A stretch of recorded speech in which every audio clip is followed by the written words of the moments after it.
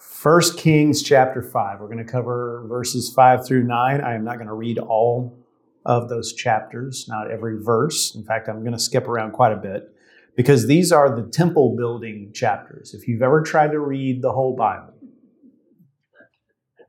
you know there are certain parts that are harder than others to get through. Not because the words are difficult, but because it's hard to keep your mind from wandering. The building of the tabernacle in the book of Exodus. After all this exciting stuff, after the Red Sea is parted and water comes out of a rock and manna comes from heaven and all the pillar of cloud and pillar of fire and the 10 Commandments. And then there's this long period where it describes in intricate detail what the tabernacle is to be made up of. And it's hard. First time you ever read it, you go, oh my goodness.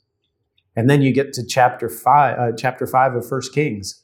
And again, in First Chronicles, it's the same thing. The description of the building of the temple, which the temple is just an updated version, a permanent version of the tabernacle. And I'll tell you what it reminds me of. I know a pastor who had a man, this was a long, long time ago, a man in his church who was chairman of his church's building committee. Now, this was a small church in a small town. They had a monthly business meeting. Bob knows.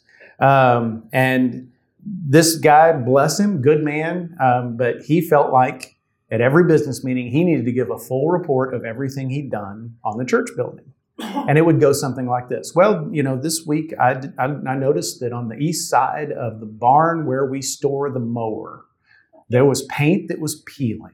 So I managed to extract some of that paint and I took it to the hardware store in town and they didn't have any to match. So I drove to the next town over and they said, well, they don't have any, but they can order it. So it'll be here in approximately 2 weeks. Maybe by the next time we meet, I'll give a better report. But in the meantime, what I've done is I've done some sanding on the end of that building and I'm thinking about priming it. That would get it ready for painting. So I'll go back to the hardware store this week and I'll see if they've got some suitable primer for that. And meanwhile, the pastor's just up there going, and it would take 10 minutes or so and he'd say, I don't want to cut him off because I'm glad he does what he does.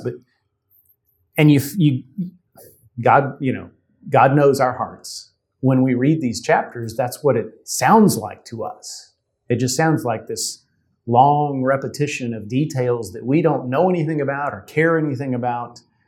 And yet, if you were an Israelite, especially an Israelite in biblical times, let's say in Jesus' generation, you would read these chapters the way you and I would read an account of the writing of the Declaration of Independence or the Constitution. In fact, the building of the temple meant more to them than the Declaration or the Constitution means to any American. So this was big stuff. This was important. And I would argue it still is, not just because it's in the Bible, but for other reasons that I'm going to get to. So what I'm going to do is I'm going to give you a flying tour of these 4 chapters, and then, actually 5 chapters, I'm not good at math, and then at the end, tell you some reasons why this matters to us today. So, chapter 5 begins this way. Now Hiram, king of Tyre, sent his servants to Solomon when he heard that they had anointed him king in place of his father. For Hiram always loved David. Let me just pause and say, Tyre is a nation, or was a nation. You remember from world history hearing about the Phoenicians. They were one of the advanced civilizations of the ancient world. These are the Phoenicians. They lived north of Israel in present-day Lebanon. And during David's lifetime, Solomon's dad, he had made an alliance with Hiram, the king of Tyre, and they were good friends.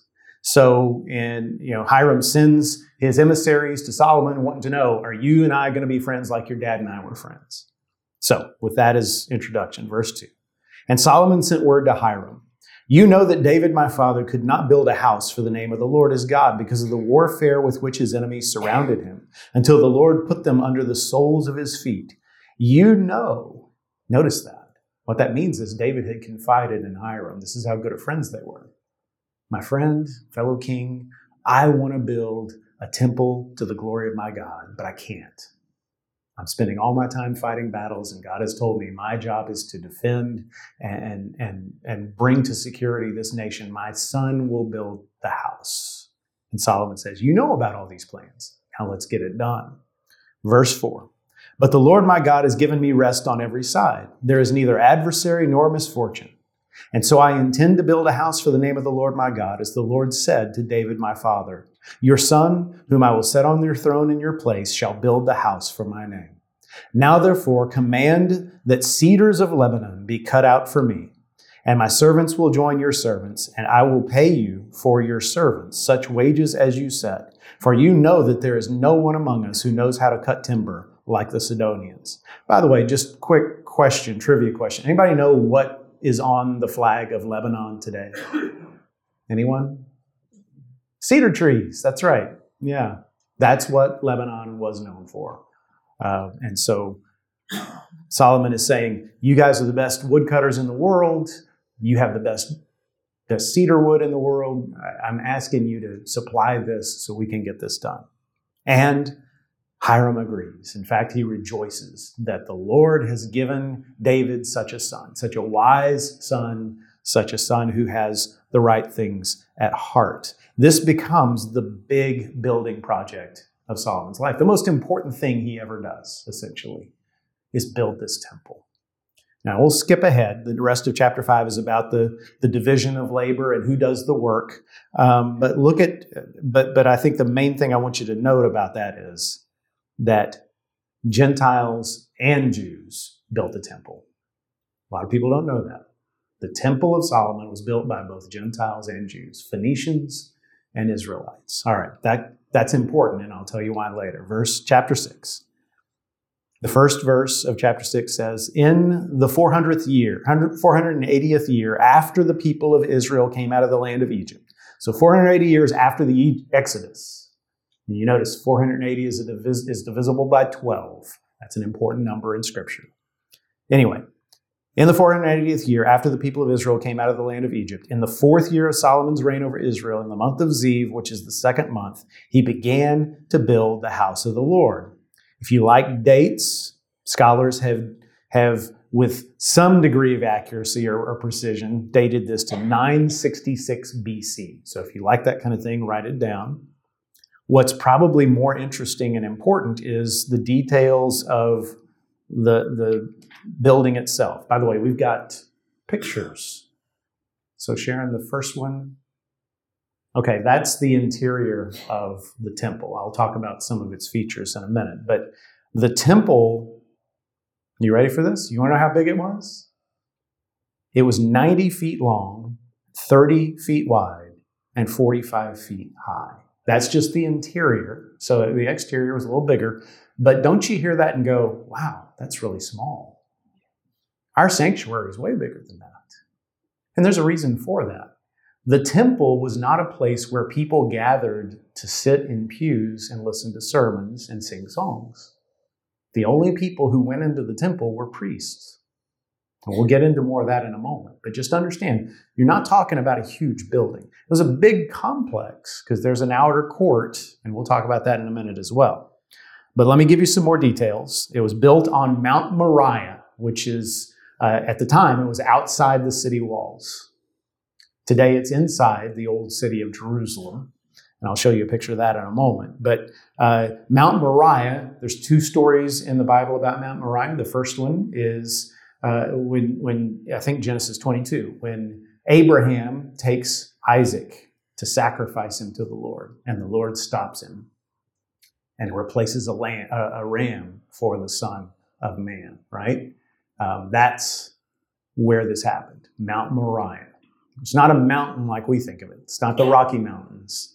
It's a hill, the highest place in the city of Jerusalem. Second story is when David had sinned against the Lord and had brought a plague upon the people, and he cried out to God, and God said, sacrifice to me. And David said, I want to claim this land, this place where I saw the angel that was destroying Jerusalem. I want to sacrifice right here, but it belongs to this Israelite. And the Israelite said, well, take it. I give it to you. And David said, I'm not going to sacrifice something to God that cost me nothing. I will pay you the going rate. That was here. David bought the property for the temple from that Israelite for the purpose of making a sacrifice.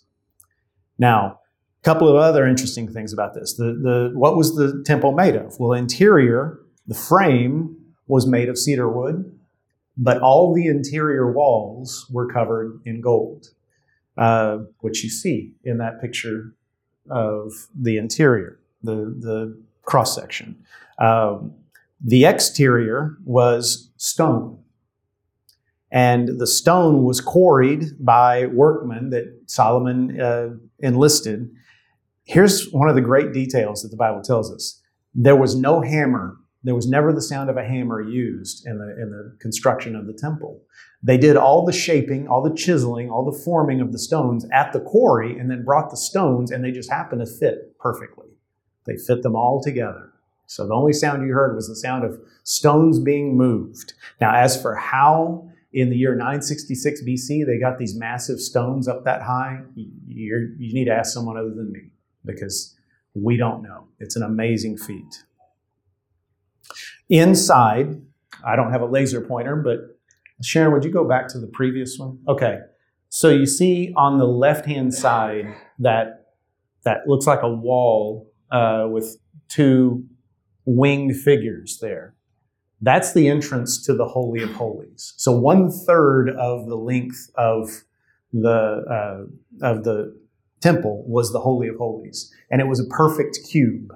The room was exactly the same length, width, and height, and it was coated in gold top to bottom. Those winged figures you see are called cherubim. They stood 15 feet high. You couldn't see them except when you went inside, right? Inside the Holy of Holies, there was just one thing, and that was the Ark of the Covenant. And inside the Ark of the Covenant was just one thing, and that was the tablets that Moses had brought down from Mount Sinai. Now, I assume they melted it and just formed it. It's called, it was, I forget the term, but overlaid with gold. Yeah. So now the rest of the temple is called the holy place. That's the most holy place. The holy place had just a few things. It had an altar on which you burned incense day and night. The incense represented the prayers of the people. By the way, back to the Holy of Holies, y'all know that the high priest was the only one that could go in there, and only once a year, and that was on the Day of Atonement. So it was only used one time a year and by one person. It was an elaborate system that priest had to go through in order to go through that curtain.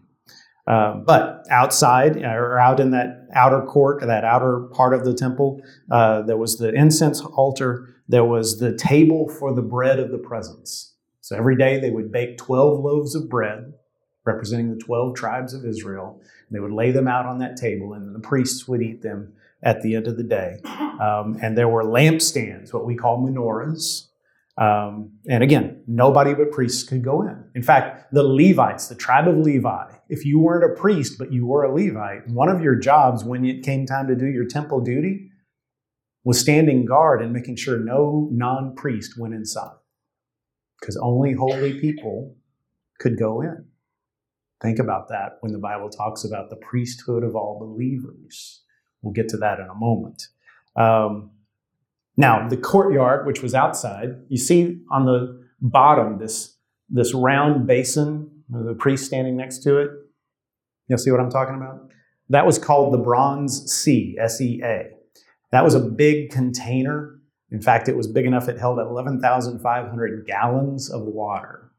It was supported by these 12 bronze bulls. It was for the purpose of the high priest washing, right? Or the priests washing themselves ritually to get inside. There were also these other smaller basins that were on wheels, and those were for washing as well, washing the animals before they were sacrificed. And you see up on the right, outside, this is what a lot of people don't realize, that was the altar of burnt offering. So the sacrifices weren't offered inside the temple, they were offered outside. I've heard people say all the time, oh, it must have been really nasty inside there, all those animals being slaughtered and all that blood, but that took place outside.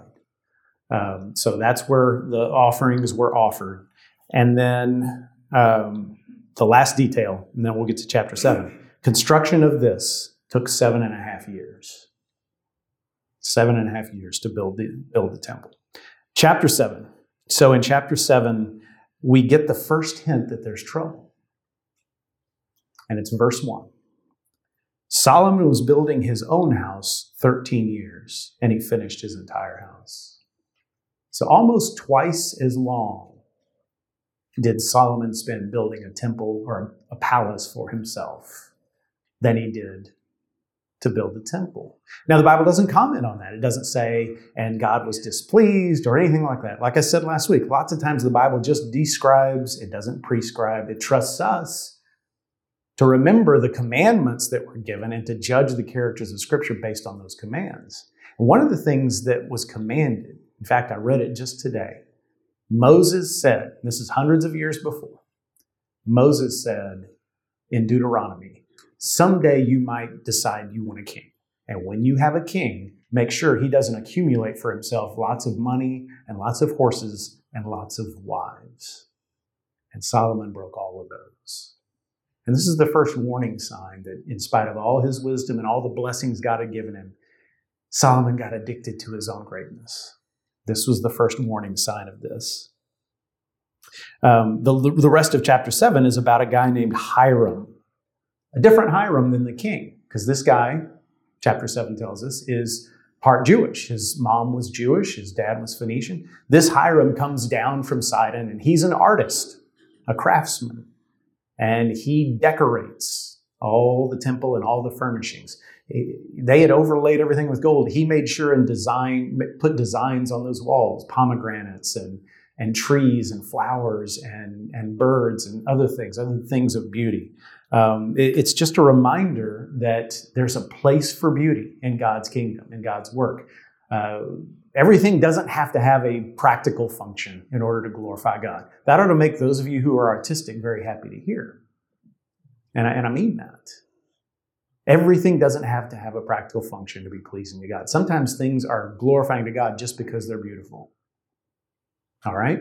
All right, chapter 8. Now, chapter 8, we could spend a while just studying chapter 8. We won't, but chapter 8 is one of the significant chapters in the whole Old Testament. Because in chapter 8, Solomon is finished with the construction, and he gathers the whole nation of Israel together.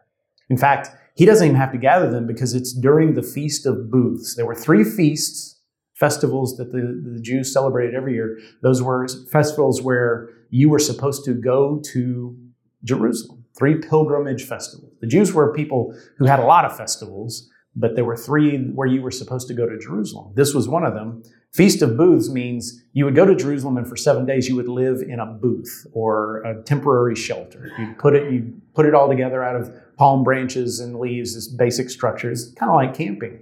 And the reason for it was to remind you that your ancestors wandered in the desert. They lived in tents for all these years. So I think it's significant that Solomon is dedicating the temple then, because he's saying, look, you used to live in tents, now you live in homes. The ark of God, the presence of God, once lived in a tent, the tabernacle. Now he has a permanent home. What does that signify? We're not going anywhere. This is our home. We're no longer wanderers. We're no longer nomads. We are a people with a nation, with a land that God has given us.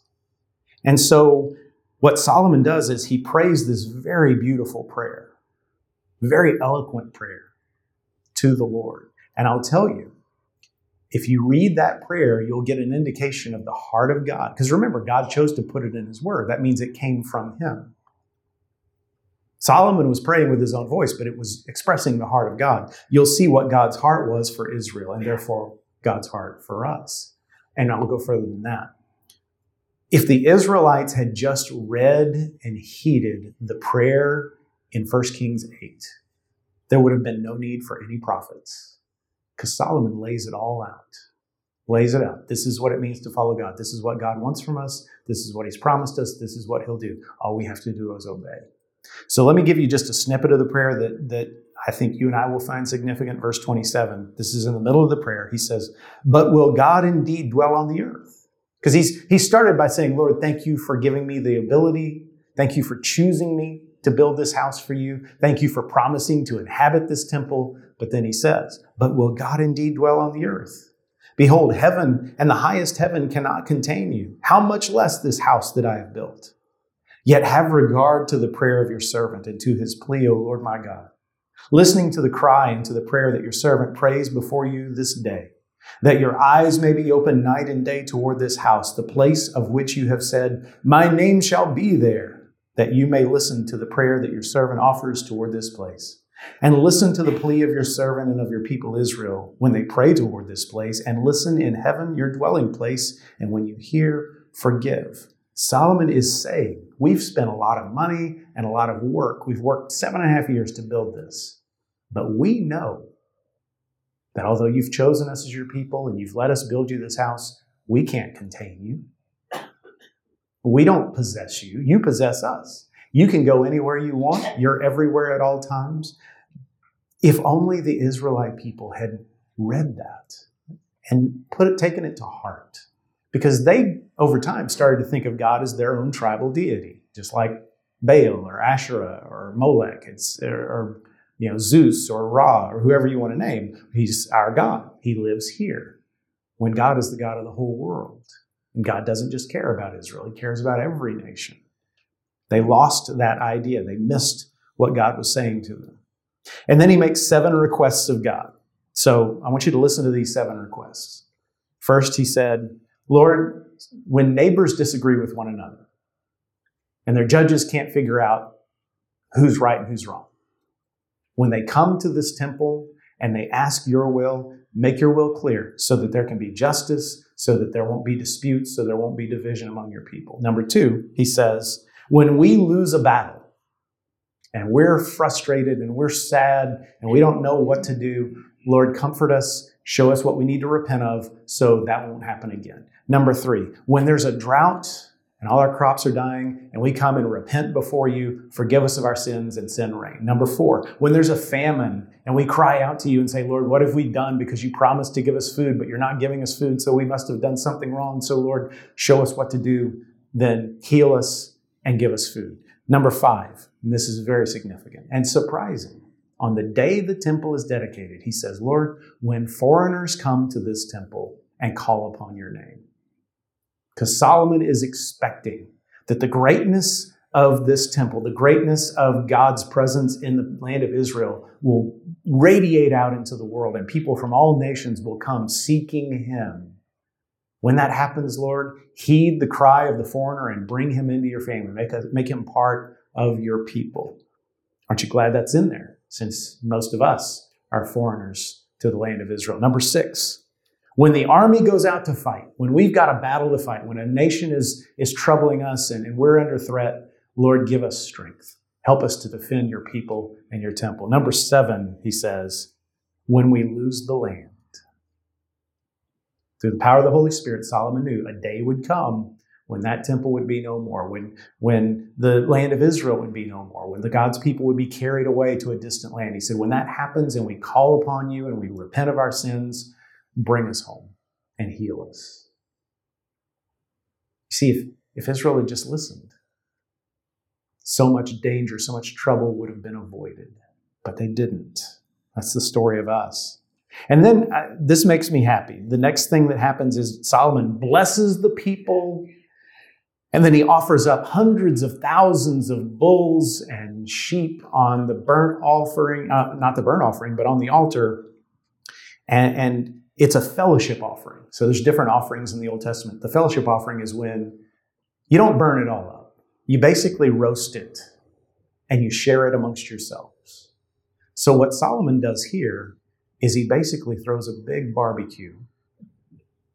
I mean, it's sanctified. It's to glorify God, but it's shared among the people. So imagine you're an Israelite farmer and all year long you're breaking your back and you maybe have meat on Passover and you've come to Jerusalem for the Feast of Booths, and the king shows up and says, come to the temple, and he prays this amazing prayer, and the Spirit, the presence of God comes into the temple so thick that the Priests can't even go in there. And so everyone in Israel, they've never seen this before. They see the glory of God for the first time. And then Solomon prays this prayer and dedicates it. And then he hands you a leg of lamb, or he hands you a ribeye. And you say, this is all right. I think this is going to work out. I think we're going to be okay as a people. We've got a good king. Our God is with us. We've got something no other nation has. And you see how that united the people. Because remember, it was just a few years ago, there was a dispute over who was really king. Now there's no question at all. Now there are one nation under one king, under God. Now finally, chapter 9. Chapter 9 begins this way. As soon as Solomon had finished building the house of the Lord and the king's house and all that Solomon desired to build. So how long is that? That's in the 20th year of his reign. Or that's after 20 years. He prayed the prayer after 7, and then he built that palace for 13. So this is a long time later. All right. Verse 2. The Lord appeared to Solomon a second time as he had appeared to him at Gibeon. And the Lord said to him, I have heard your prayer and your plea, which you've made before me. I have consecrated this house that you have built by putting my name there forever. My eyes and my heart will be there for all time. And as for you, if you will walk before me as David your father walked, with integrity of heart and uprightness, doing according to all that I have commanded you, and keeping my statutes and my rules, then I will establish your royal throne over Israel forever, as I promised David your father, saying, you shall not lack a man on the throne of Israel. Sharon, show me that next picture, if you would. Okay, that's the exterior. At least that's what we think. No one had iPhones or cameras, right? So we have no contemporary image of what the temple looked like. This is our best guess based on the description in Scripture. And to an ancient culture, that would have been an exciting place to go. That would have been exciting to see to a people who lived in one-story homes. But the bad news is that 400 or so years later, the Babylonians came and took that down. They burned it. They leveled it. It was gone. And the people were carried away into exile. 70 years later, they came home, or at least a portion of them. Not everybody. Plenty of Israelites still lived in the lands of Persia. I mean, that's why there's a book of Esther, right? Those were Jews who were living in Persia long after the Jews had returned to Israel. And when they first got back to Israel, they didn't rebuild the temple at first. They started, they laid the foundation, but it was hard living in the new nation of Israel. They had enemies all around them, including the Samaritans, and they were being harassed. So it was many years before the prophets Haggai and Zechariah came along and said, hey, you guys are building your own houses, build God a house. And they finally completed. The second temple, which I don't have a picture of, was not as impressive as the first. Old men and women who were alive and remembered the first temple wept when they saw the new one because they said it doesn't approach the glory of the former one. But then along comes a guy named Herod. And Herod decided, the Jews don't like me because I'm not pure blood Jewish and I don't live the way they like, but I'll win them over by renovating their temple. And so for decades, they did this incredible work. And I don't have a picture to show you of that, but the temple that Jesus walked into when he did his ministry was magnificent. It was massive. It was glorious. It was shining white. It sat up there on Mount Moriah. You could see it as you were approaching Jerusalem from miles away, and it looked like a snow-capped mountain as you were approaching the city. And then, in 70 AD, the Romans destroyed it. Okay, I want to show you the Temple Mount today. So the third picture, Sharon, that's modern Jerusalem. So what you see in the foreground is the plaza in front of the Western Wall, or the Wailing Wall.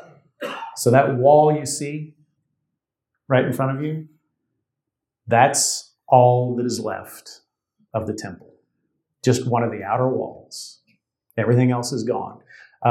Interesting, this picture was taken during the pandemic, and so that's why there's so few people there. Anybody who's been there knows it's usually packed with people.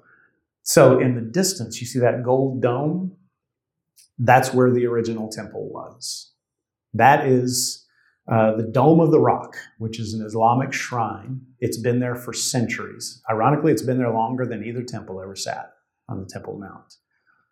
The Muslims put it there because they believe that's where Muhammad ascended into heaven on a horse with the face of a man, don't ask.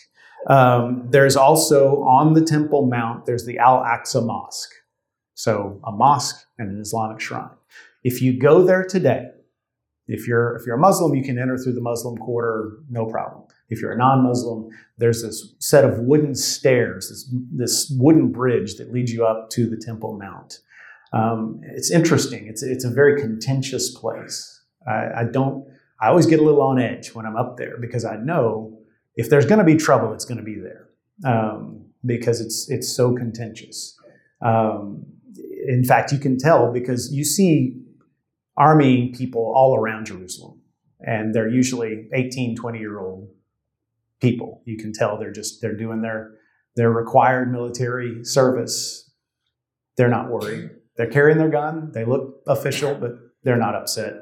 You get on the Temple Mount and the people on duty, they're hardened guys. They're people you don't want to mess with because they know you got to have your best people up there, tough guys who are going to tamp down any trouble. Okay, I tell you all that to say, if you're an Israelite and you read these in the Old Testament or the New Testament era, what does this do? It reminds you that God kept his promise to Abraham, to Moses, to David. The temple was a symbol to them that God is a holy God and they are a holy people. He keeps his promises and he has chosen them and he won't reject them. There was nothing like it on earth. Other nations, every nation had a temple, but God's temple didn't have a statue in it because God can't be captured. God cannot be described in physical terms. He's bigger than that. Now, what does it say to us? 3 things. This story is a reminder that God wants to be with us. Don't forget that. Somebody's pointed out, and this kind of renovated my idea of my understanding of all this stuff. The temple, the design of the temple was intentional. All the instructions came directly from God. There was no architect that built this. The architect and designer was God himself. And God designed it in such a way that every Israelite would have gotten the message. It was a mini Garden of Eden. So you remember the Garden of Eden story, right? Humanity walked with God and then they got kicked out because they sinned. Garden of Eden, on the east side of Eden, had 2 cherubim that guarded it so no person could get back in. What was on the exterior wall of the temple? 2 cherubim facing east. So it was saying, okay, I'm letting you back in. Inside, you've had that menorah. And in fact, the different candle holders in the menorah were shaped like leaves. So it was essentially the tree of life. The law was there, the law of the covenant, tree of the knowledge of good and evil. The throne of God was there, the mercy seat on top of the ark where God dwelt, where we were guaranteed when the priest goes in there, he is meeting with God. He is making atonement for our sins. So in every way, it was God reversing the curse. He was saying, okay, you've been kicked out of my presence. I am giving you a way to come back into my presence and make things right. It was a mini Garden of Eden. But it doesn't just point backwards. For us New Testament believers, we know more. Because remember what I said about the Holy of Holies, it's a perfect golden cube, right? When you read in Revelation 21 and the New Jerusalem is described, how does John describe it? He says it was like a bride dressed for her husband coming down out of heaven, and then he gives it dimensions. And when you pay attention to those dimensions, you find out the city of God is a perfect cube and it's made of gold. The Holy of Holies was pointing forward to the place where we will live with God forever. Amen indeed. John 1:14, the very beginning of the Gospel of John, it says, the Word became flesh and dwelt among us. That word dwelt in Greek is the same word as the word tabernacle. So God came and made his home, his tabernacle, his temple among us. Why? Because He wants to be with us. Every other religion preaches a God who lives high up on a mountain. You have to get to him. God comes to us. That's what the temple means. Number two, it reminds us that worship is important. Now, I love being a Baptist. I'm glad I am. If that's all I've ever been in terms of Christian, I will be until I get to heaven when those things won't matter. One of the problems with being a Baptist is we have a tendency to devalue worship. You know, what do you mean, Jeff? We go to church every Sunday.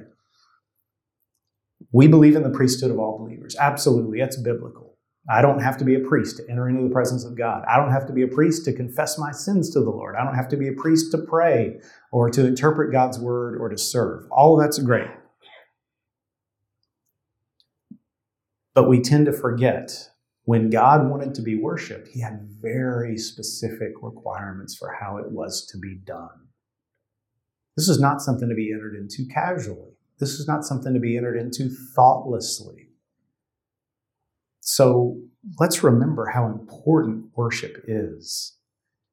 And not to pick on anybody, but when you think about how important worship is to God, that ought to make us think, you know, shame on me for saying, I couldn't get ready in time this morning. I'll just watch it on the stream. God cares. It's not something to be consumed like a TV show. Now, if you're sick, if you're infirm, if you're out of town, and that's better than nothing, absolutely. But make an effort to be there. Make an effort to have your heart right with God. Make an effort to participate. Worship is important to him because we see it in the construction of the temple. God didn't just say, wherever you find a building, just go in there and you know, whatever God lays on your heart to do. No, he had specific instructions for a reason, because it's important how we approach him. But then third, we know there's a new temple. And this isn't in the story in 1 Kings, but we see it in the New Testament. So I want to give you 3 scriptures. John 2:19 through 21. Jesus answered them, destroy this temple, and in 3 days I will raise it up. The Jews then said, it has taken 46 years to build this temple, and will you raise it up in 3 days? But he was speaking about the temple of his body. He's talking about the resurrection. Now, if you ask me, and you didn't, but in my opinion, most of the Jewish leaders, the reason they wanted Jesus dead was because they thought he threatened the temple. If you would have asked one of the Sanhedrin, for instance, why do you want to kill this man? They would have said, well, if we let him run amok, the Romans are going to come take away our temple. That's how important the temple was to them. That was their identity. They just believed if you destroy the temple, no one will be able to get to God anymore. And Jesus was running around saying things like this. And people were flocking to him. And the Romans might get nervous if they saw a big movement. They might decide it was some kind of revolution, and they might say, okay, that's it. I believe that's why the Jews wanted him dead. The Jewish leaders wanted him dead, was they were afraid they would lose the temple. And guess what? They lost it anyway. Jesus was saying, you don't need a temple anymore. In fact, in Matthew 24, he foretold what would happen in AD 70. The temple is going to be destroyed. Not one stone will be left on top of another. He said, you don't need it anymore. You don't need to come to the Holy of Holies. I am the Holy of Holies. You don't need a high priest. I am the high priest. You don't need a sacrifice. I will be the sacrifice. Jesus was saying, I'm the new temple. But then he went further. The New Testament goes further. 1 Corinthians 6:19 through 20. Or do you not know that your body is a temple of the Holy Spirit within you, whom you have from God? You are not your own, for you were bought with a price. So glorify God in your body. You've heard people say your body is a temple. And that's usually for an advertisement for a gym or a diet plan.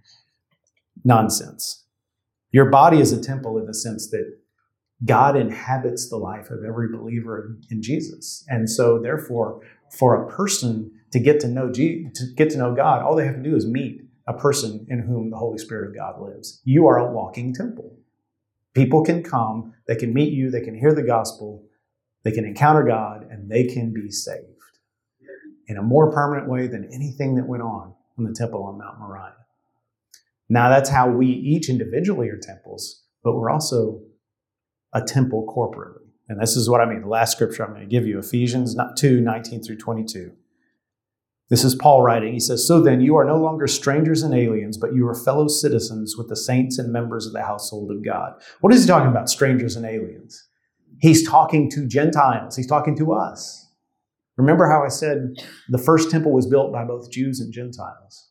What Paul is saying is God is building a new temple, and some of the stones he's using will be Jewish stones and some of them will be Gentile stones, but it's all going to come together to form one building in God. And that's the miracle of the church, is that the whole world has all these racial issues, including our own country, and the church is supposed to be the place where all of that is solved, where Jesus loves the little children, red and yellow, brown, black and white. My Hispanic friends made me throw in that brown. They taught me that a long time ago.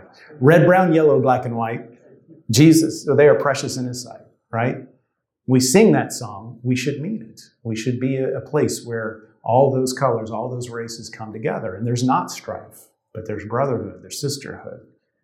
And when the world sees that, they'll be drawn because we've solved a problem they can't solve. All right.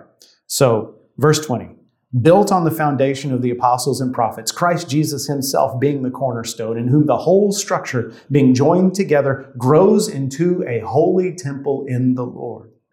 In him you also are being built together into a dwelling place for God by the Spirit.